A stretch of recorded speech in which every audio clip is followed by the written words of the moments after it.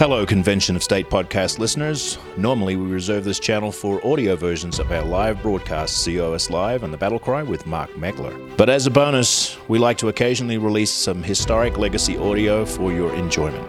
The following is a 2014 speech by Professor Robert Natelson, the world's foremost scholar on Article 5 of the U.S. Constitution. Professor Natelson was addressing an audience of state legislators on the history underlying the Article 5 convention process. It's time we bring back the original Constitution and to talk to us about the history of Article 5 and how we know what the process really is about. Is the most widely published scholar on Article 5 by any measure is Rob Natelson. Rob is at the Independence Institute now in Denver. He was formerly a constitutional law professor at the University of Montana for many years. Rob's a proven conservative both in political circles and in intellectual circles. This man knows Article 5 inside out and backwards. It's my privilege to stand with him today to talk to you about the process of Article 5. Rob.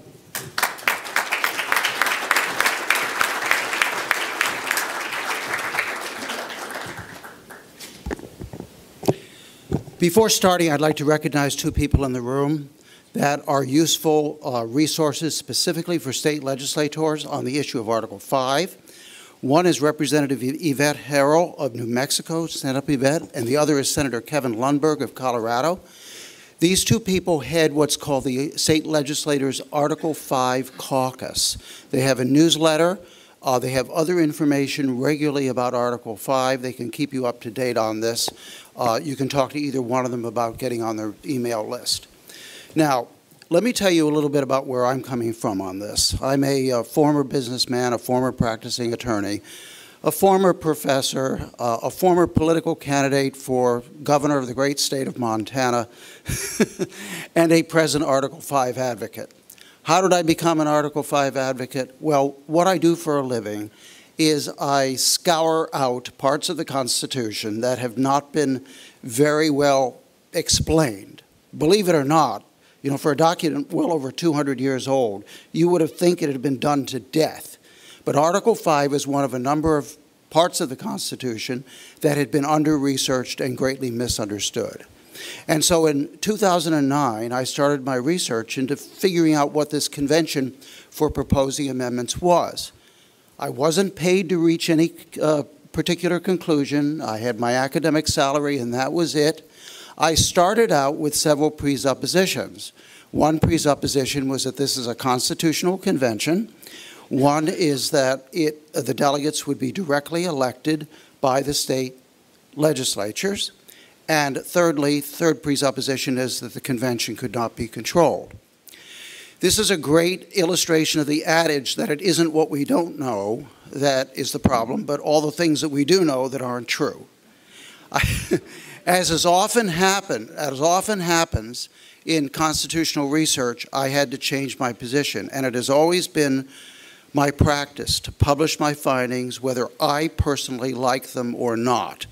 Although I'm a conservative, I've upset a lot of conservative and libertarians with some of those findings, but I published what I found. And this is what I found on Article 5.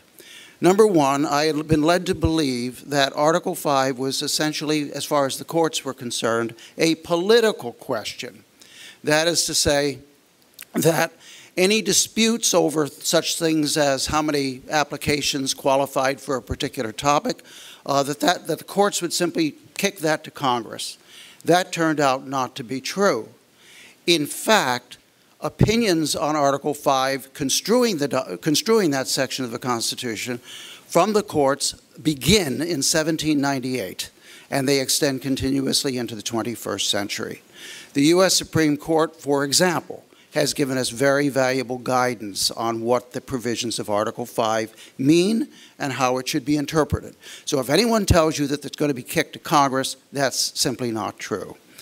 Secondly, I found out that the court in this area is an originalist's paradise. In other words, the court follows history and they follow the original understanding of the Constitution. Again and again, the Supreme Court and other courts have looked to the founding era record to explain the terms in Article 5, and that makes history relevant. Of course, history is always relevant because you don't know where you're going unless you know where you've been. But in this area, it has particular relevance because the United States Supreme Court, that roving constitutional convention, says that it has relevance.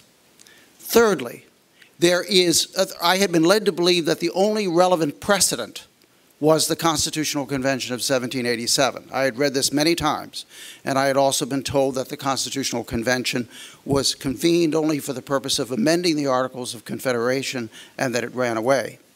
And all of that turned out also to be false. Do you know that we Americans have over 300 years of history of states meeting together in conventions?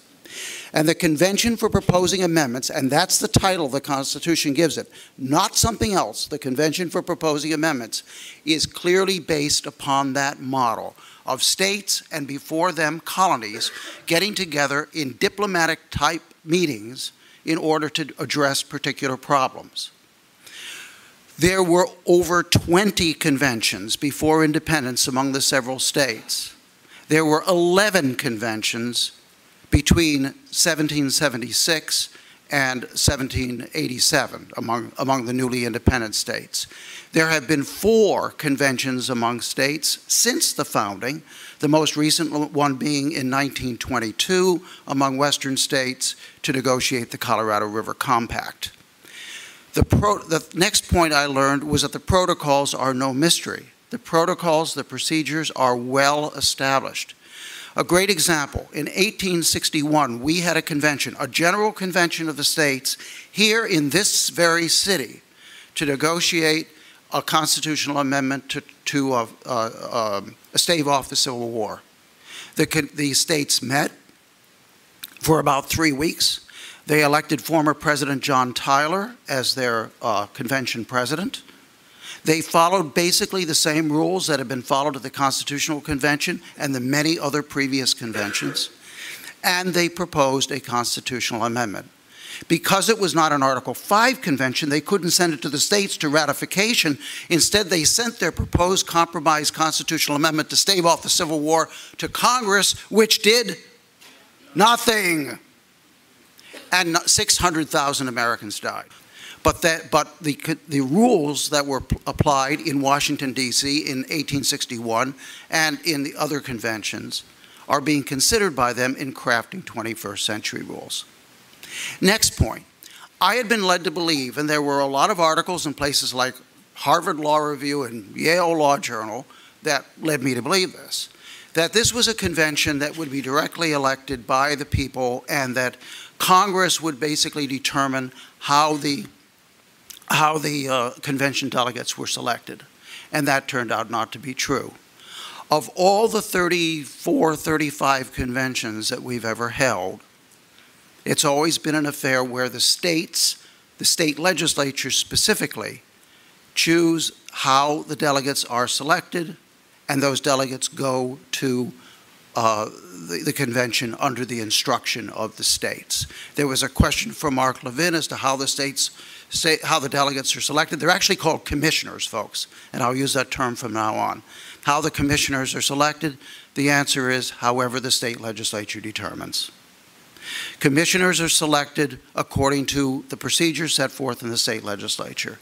Usually the state legislature chooses it themselves. They could delegate nomination to the governor with approval of the state senate or any other method they choose. But ultimately, those folks are commissioned by the state legislatures, and they are responsible to you.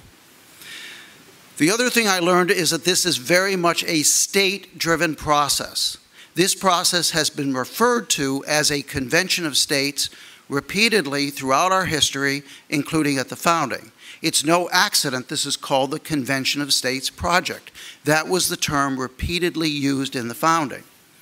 Tench Coxe, who was one of the most influential of the Federalist writers, explained during the course of the ratification process why it was important that the states have the power, or what the implications were that the states had the power for this process.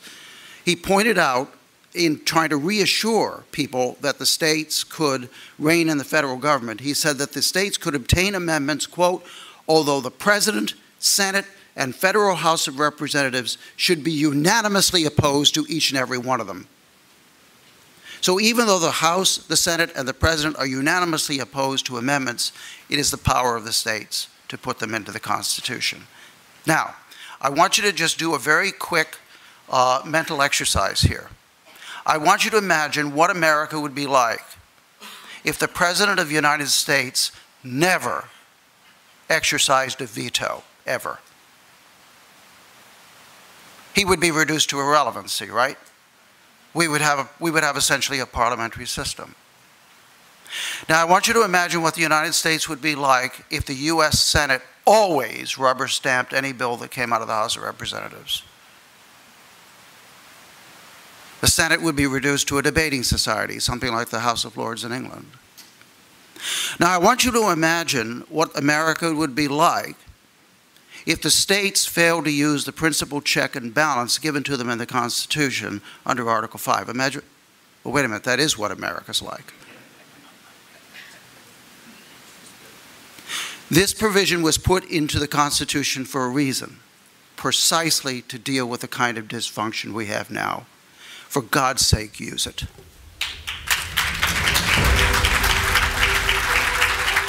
Check out more content at conventionofstates.com/pod. Thank you for listening.